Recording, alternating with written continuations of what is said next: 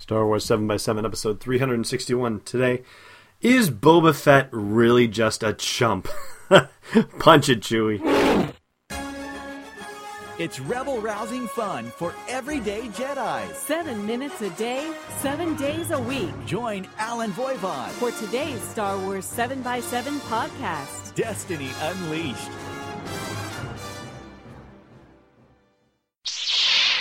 Hey, Rebel Rouser. Welcome to Star Wars 7x7. I'm your host, Alan Voivod, and we are sharing with you today a snippet of the latest episode of the Expanded Comic Verse. That is the podcast where Tim McMahon from the Expanded Fandomverse and I chat about Star Wars comics with a fabulous guest. And this month it is Matt Moore, who is half of the dynamic duo behind Comics with Kenobi, and that's the spin-off podcast of Coffee with Kenobi. Man, a lot of spin-off podcasts happening here. Anyway, we had a wide-ranging conversation about Star Wars issue number 6, and Son of Solo's reveal was just part of the fun. The other part was an extended discussion about whether Boba Fett is all that in a bag of chips, and that is the snippet that we're sharing with you today. So have a listen. So does this mean that the holiday special cartoon is not canon because that was supposedly the first time Luke met Boba Fett? Oh, man. What holiday special are you speaking of? Oh. I'm sorry, excuse me? What? No. But it was the cartoon. It was the best part.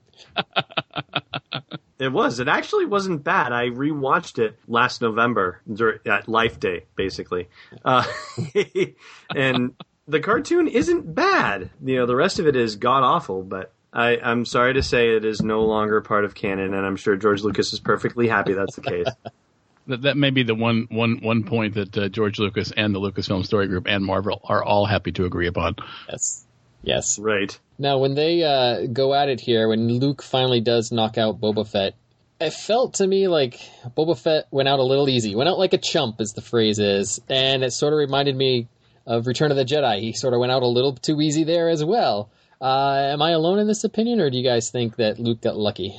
I think we're having a big party about this, that Boba Fett is clearly not the man that everyone thinks he is. And he is not the badass bounty hunter that everybody seems to think that he is. He is definitely I would say he's just a grade B bounty hunter. He is all reputation, and that's about it. Spencer raises a really interesting point, though, because it's clear that there is a huge fan base for Boba Fett, and it would be really in the interest, you would think, of Lucasfilm and Marvel and everybody else to raise him to a higher caliber. I mean, but this sets it up exactly to do that, though. Well, not really, because if it is like when Tim, like Tim is saying that he goes out like a chump, then it's once again a sign that, wow, he's not as good as everybody seems to, want him to be from the fan base. Except he's going to be reeling, from having been knocked out by this farm boy. And so when that inevitable Boba Fett film shows up, we're going to see Boba Fett go from a zero to a hero. He's gonna up his game, and that's why he's going to be gunning for Solo, in The Empire Strikes Back. So you're imagining a Boba Fett film that takes place after this issue, but before Empire Strikes Back? No, I'm imagining a Boba Fett film that takes place after the events of this comic book. Yeah, and perhaps before he gets to Bespin to get Solo. Okay, and at which point he has upped his game and he's recovered. He's dealt with his personal shame and he's gotcha. He's redeeming himself. And he becomes the universal badass that his fandom claims him to be. Until he goes back to Tatooine. Maybe just Tatooine's cursed for him. You never know. Yeah, maybe. All I know is Dingar is waiting in the wings. He is waiting in the wings. Mm-hmm. I mean, I even like the panel where Luke, who's blind, says, your armor's noisy. You wouldn't think this guy would have noisy armor because, stealth would be part of the job every now and then. So, unless he's like Batman, he's got different suits for different occasions. Nah, probably not. I'll But yeah, what is that box made of that it was able to not render Boba Fett unconscious by hitting him through his helmet? Yeah, those are military-grade helmets. They're supposed to protect you. They are. That they are. Unless he hurled it with such a ferociousness that the Force grabbed on and just, hit it at the right pressure point on his helmet. The Force is powerful that way. I don't know. Indeed. The Force is great for finding and filling plot holes in other logic puzzles and that sort of thing. The Force is like spackle, I think. That's a great way to put it. That's exactly what the Force says. It's a spackle that binds the energy in the universe together.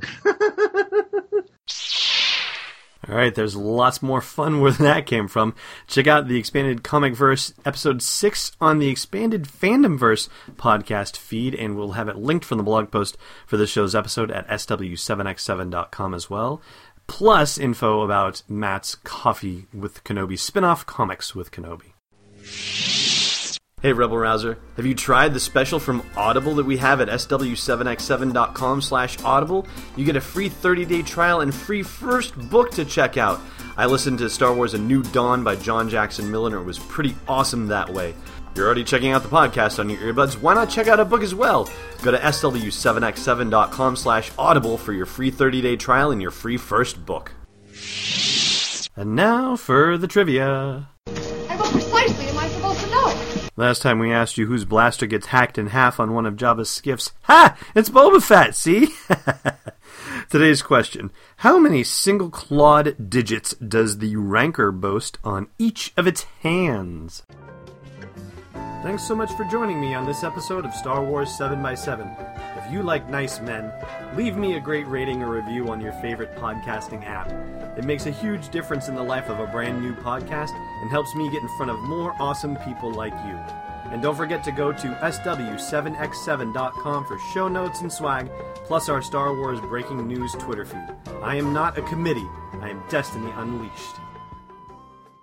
This podcast is not endorsed or sponsored yet by Lucasfilm Limited, Disney, or 20th Century Fox and is intended for entertainment and information purposes only. Star Wars, the Star Wars logo, and all names and pictures of Star Wars characters, vehicles, and any other Star Wars-related items are registered trademarks and/or copyrights of Lucasfilm Limited or their respective trademark and copyright holders. May the Force be with them. All original content is copyright 2014 by Star Wars 7x7. We hope you love it!